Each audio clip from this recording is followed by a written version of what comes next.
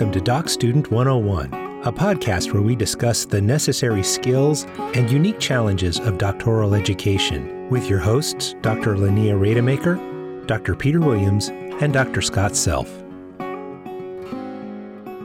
We had a fascinating conversation with Dr. Tanya Vetter on the why of one's academic pursuits. The audio on the introduction portion, however, had been corrupted, and so this conversation gets started just as we began really having the conversation. Enjoy.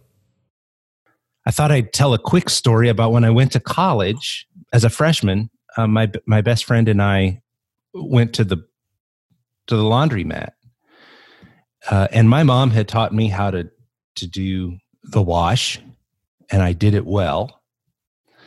But Randy decided that he was going to do his wash. What it came down to was I spent about an extra 5 minutes folding my sheets, and Randy had just bunched his up and put him in his laundry basket.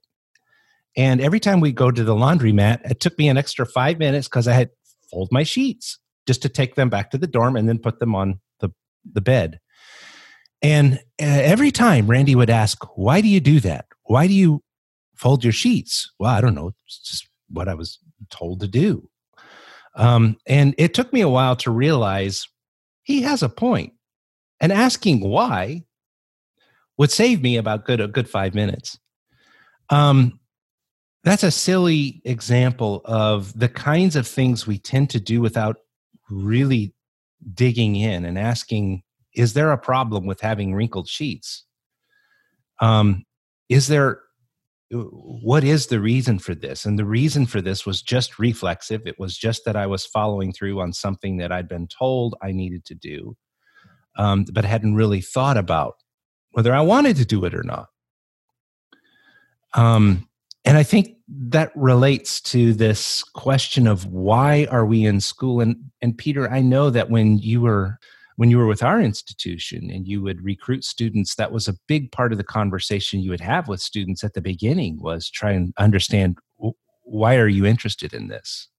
Yeah, I mean, it was one's motivation will either, pardon the expression, peter out or push one on through, because it's not an easy program. No doctoral program's easy. And so trying to clarify the motivations early on, and almost always they're mixed, and they're dynamic too. They change over time. And, you know, if we think back over our doctoral experiences as students, I was in my 40s, and I had very primarily clear career-related reasons, but they changed as I went through. You know, because I fell in love with certain things and other things, and so my purpose shifted. Anyway, but I did have that conversation with students. I do now when I get a doc advisee and they're stuck, you know, in that transition from courses to dissertation, which is a common place to be stuck. And I say, why do you even want to finish this program? And I kind of phrase it that way to kind of push them a little bit, because I don't want them to assume that's the right thing to do, to finish the program. Sometimes it's not. Maybe not the right thing to do. That's a good point, Peter. You know, interesting enough, I just got a student from a very prominent Houston from a college. I won't say the name of it. And it's taken her 9 years. So she's everything but a dissertation, right? And I asked her, why do you want this degree? And she gave one of the classic answers we've heard of before, which is because of a deceased parent. And that's a good start. But it may not get you to the finish line, and I'll tell you why. Because it will not impact someone who's here. Whose life will that change that's here? So that's a good starting point. But what is the consequence of you not finishing? There's no consequence connected to that. Your loved one will still be, this is sick, but your loved one will still be dead, right? I mean, it's a harsh reality. And that's what I told her. No, that makes sense. Yeah. I told her she's paying me to tell her the truth, correct? Mm-hmm. All right. So I told, hey, let's shed a few tears. But at the end of the day, There's no consequence if you don't finish, and that's why it's been 9 years. So we have to look at it again. Let's look at your study. So we looked at her study. Whose life are you trying to impact in your study? And we found a consequence. Let's talk a little bit about how those motivations might change as one goes through that experience. Even if you go through relatively quickly, if you're able to do an EDD in a few years, you're still probably going to be changing quite a bit as you go through that process. How do you see those motivations and the whys shifting over time? I think it depends on what the barriers are. In my opinion, what I found is it depends on what the barriers are. So if you're dealing with personal barriers, that's one thing. You deal with that. If you're dealing with professional barriers, that's a different thing. But it depends on what the barrier is. And that's what I found. Let's get to what the barrier is and deal with it. If it's time management, that's one issue. But here's the thing. If you're trying to, if the issue is a insecurity, then let's deal with the fact that you're asking an education to solve a problem that it was not designed to solve. So if you want this, talk more about that, Tanya. Yeah, so we have students who want to be more respected. You're getting it because you want to be more respected. You're getting it because you want to be liked. You want power, or let's be okay. Now you guys know when we got ours, the people who still didn't like us, probably they didn't like us anymore. If not, they hated us. It's got no reason to hate you. Come on, V. Right? Now you think you're educated. That's true. I got more grief after I finished the degree. It's not going to fix those problems. Absolutely. They didn't come and apologize, right? One of the, absentee fathers are still absent. Okay, right? The big checks don't pour in once you cross the stage. And that's one of the big misconceptions. Mm-hmm. They think they're going to get a job overnight because now they have the letters in front of their name. All of these things, they don't happen. So I deal with the misconceptions on the front end when I ask the question, are you feeding your insecurity or trying to fulfill the purpose on the front end? What's the barrier? Right? Because as long as the personal issues aren't dealt with, it's going to go on, drag on and on and on. Now, the purpose, you can deal with that a little quickly than you can the insecurity. The insecurity, that's that lineage, that's that family stuff, that's that personal therapy counseling. And that's why I say chairs are like life coaches.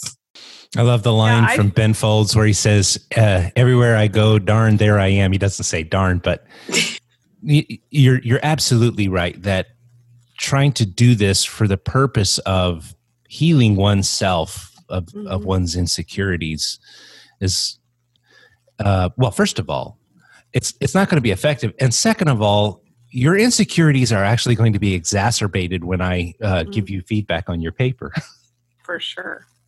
I think that, when I was 18, I had no purpose for going to college except the family said you will go to college. And I really struggled for about 3 years, stopped, met my husband, got married. Not that that's the trajectory everyone will take. But when I had children, I suddenly had a purpose. I wanted to do this first of all, for my children. And I'd never been a straight A student, and suddenly I was, because I had that purpose, and I worked on the lack of confidence in being able to do scholarly things, and I really think you've hit on that there. There has to be a purpose beyond just fixing whatever is messy in yourself. That can be part of what happens along the way, but that can't be your purpose, if that makes sense. Yeah, look at the consequence. So look at the consequence would have been your children would have been affected. That's a powerful consequence. That's a powerful consequence. And I think that is, so this time now when I'm looking at the lady that has come to me, we had to find a consequence, right? Now here's her consequence. They're going to charge me as an out-of-state student. I'm hitting statute of limitation. Now the consequence is there. We got a stack of consequences now. now she's going to get it done. I think one of the conversations I have with, or part of the conversation I have with advisees is that their dissertation, particularly again, going back to that juncture, that transition between taking classes, which everybody at the doc level knows how to take and pass a class. I mean, they're just good at that, but then doing their own research is another ball game, another ball of wax. And so that transition is challenging. And I say, what do you want to be really good at? So it's a kind of a personal development, because then you can be of benefit, a blessing to others. You can grow and develop if you decide, what do you really want to develop here in this research part of your doctoral journey? Who do you want to be at the end of this? And so it becomes more of not just what do I want my social identity to be? I'm going to be a doctor, which that's all kind of always an element. But who do you want to be? I want to be a person who's very knowledgeable, who can help others, who can help, maybe even earn more money helping others, but certainly do well in whatever community I'm going to be moving in. Peter, I appreciate that. And I think one of the things we have to come to terms with is that higher ed has become very, very bad at helping students think through in those terms. We used to be good at it. But with the clinicalization of higher education, and I'm thinking all the way back to the late 19th century, we began to kind of separate, and there were reasons for this, but thinking about separating faith and learning so that we didn't try to infect one with the other. And one of the consequences of that is that education has largely been talked about in very personal ways. How does this serve your needs? And what will you be able to do with your education? How will this affect your life? How much money will you make? And there's nothing wrong with making money, obviously. But if that's the purpose, then we've robbed students of this conversation about higher education as a public good. It does not surprise me that for some in our public square, we're having to convince them that Pell Grants are useful to society, not to the student who receives the Pell Grant, not merely to the student who receives the Pell Grant, but to society itself. We're having to make those arguments because we've done a really bad job of making those arguments. We've not talked to students about what they intend to do with their degree. And this is a problem with higher education. Some of us work for Christian institutions. I think even Christian institutions have missed some real opportunities to make this happen. I was thinking about one of the things when you guys were talking. I remember education being more about problem solving. I remember us being eager to solve problems, and I don't see that happening. In my new role and position, I took the job because I felt like students were not being prepared for the world we actually lived in, right? And the world we will live in. So I'm a virtual instructional specialist. And I used to work for a company in China and teach for a company in China, which they changed how I thought about education. And now I feel like I fit in because we are all being forced to teach virtually, right? But we used to think about what problems I want to solve. And that's what I thought this degree is about. That's what I think it should be about: who I want to serve, what problems I want to solve. To me, the why has to be connected to that. And that's the conversation that I think we should be having. I think we've focused more on the business model and we've gotten away from that. And so now, guess what? So has the student. So has the student. And that's no surprise that if we're selling our programs as career advancement tools, as certification tools, which in education, we do that all the time. It's like, come take our principal master's degree and you'll have a almost guaranteed 95% pass rate our graduates do on the principal certification exam. So it's all the technical skill development, which, actually goes way back goes back to Greek times, about the arguments about what is the good of education? Is it a personal development and public good, or is it technical skill development? That's been going on since Aristotle or Plato or somebody way back long ago.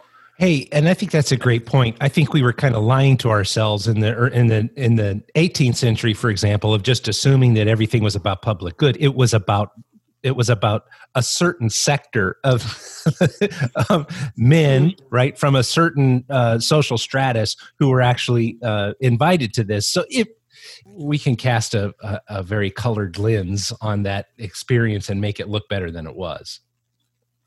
I've had these discussions with some of my offspring. I won't name which ones. I'll just say that in general, in case by some stroke of bad luck they happen to listen to this. I don't know, but they've really argued with me about my undergraduate degree didn't prepare me for a job to make money.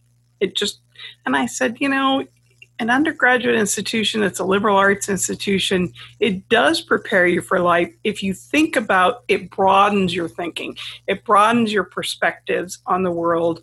It opens up to you things that you haven't thought about. And this one offspring went to a very broadly defined liberal arts institution that really looked at the world broadly, the world deeply. A lot of really good thinking went on there, and this child went off to do a service project after college, and I worry that they're now focused that I'm so angry at liberal arts because I don't have a high-paying job now that I'm out.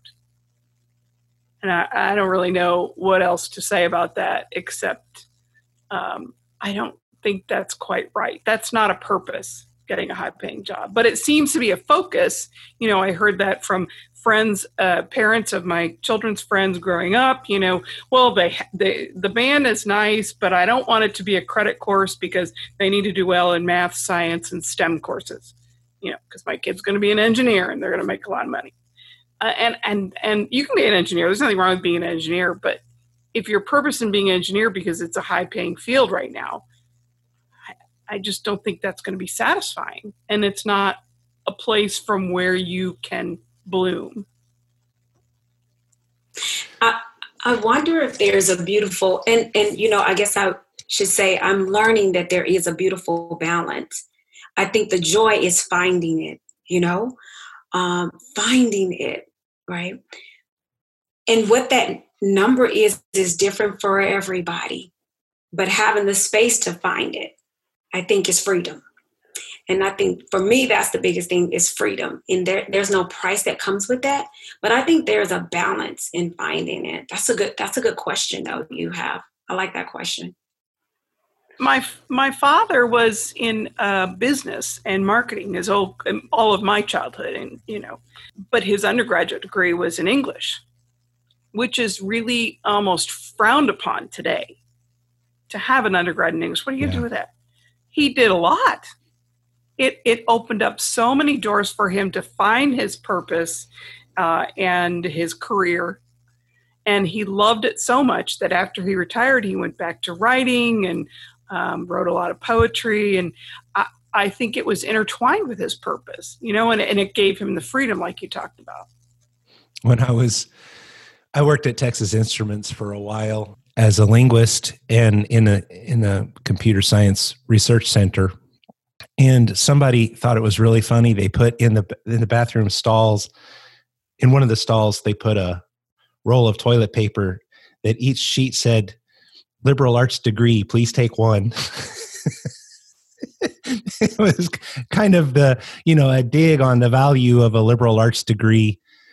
And I thought it was funny. I also thought it was funny that they needed me with my liberal arts degree. They needed me there so that we could get some work done. I think that it's easy for us to assume that the value of an education is monetary because we live in a culture that really defines the good in specifically in quantifying the value money-wise. And even if it's not my own money, even if it's society's benefit, it's still in, we live in a capitalist society that really defines goods with a dollar symbol. I'm not saying we should, well, I'll have a conversation about whether we should or shouldn't. That's not a judgment. I'm just saying if that why exists within the culture, you can accidentally believe that that's the why. I think one of the tensions, though, Scott, is that, I have the luxury of getting a liberal arts degree, which I did undergrad, without a very clear career focus. And it wasn't that my family was rich, they were teachers, but we had what we needed. And that's a great point. And so I could come out with a bachelor's degree in Spanish, which is what I did, and think, okay, now what am I going to do? And then go teach English abroad for a few years and try to figure things out. And gradually the career piece of it comes into focus. But I had a pretty darn good support system around me. And I think it was a luxury that I don't often think about. And in today's lingo, it would call it a privilege, right? That I did not recognize as being, because I thought, well, we're not rich. We're very kind of middle class. We couldn't go 3 months without a paycheck, without going belly up, right? And this is where I think mentors played a role tremendously in my life. I want to say, I want to give respect to my mentors because I could not have done what I did last month without them. There were strong women that I saw do it. And I think that's important. It's when you're figuring it out, to see people who have already done it and do it well and give yourself space to fail at it and fail big at it, right? I think that's important while you're still, because like you said, the why changes. Like my why changed so much, dude. I don't even know. It changed so much. It's still changing. It's still morphing. Like my boss just resigned. So my wife's getting ready to change and amp up again, right? So it continues to change and allowing, the word is adaptability. This world we live in, you've got to create space for change to happen and for that why to continue to change. That's part of the success recipe. That's a part of it. So mentors, in my eyesight, they were really huge in being a part of that. Why continuing to just be flexible and let it change. Yeah, and I think you bring up the point. Is when you bring up mentors. I mentioned, my family's support, but when we have a good, healthy social support network around us, that often we've built because we've gone out and searched for some of it. We inherited, and we just have it, and it gives us the ability, I think, and a little bit of space to adapt to our changes that are going on internally, our development, our shifting purposes and identities and so forth, and to make mistakes too, because we have people around us that can help us get up. Talk to us a little bit, Tanya, about, you mentioned the term scarcity mindset. What is the what's the problem with having a scarcity mindset, and what's the other side of that from your point of view? So the way I work with scarcity mindset, when I talk to the people that I work with, is believing that there's not enough, believing that you have to compete with each other. And I'll just deal with it culturally because that's the way I experience it, right? So being led to believe that there's not enough. If you watch the news, you'll believe that you have to compete.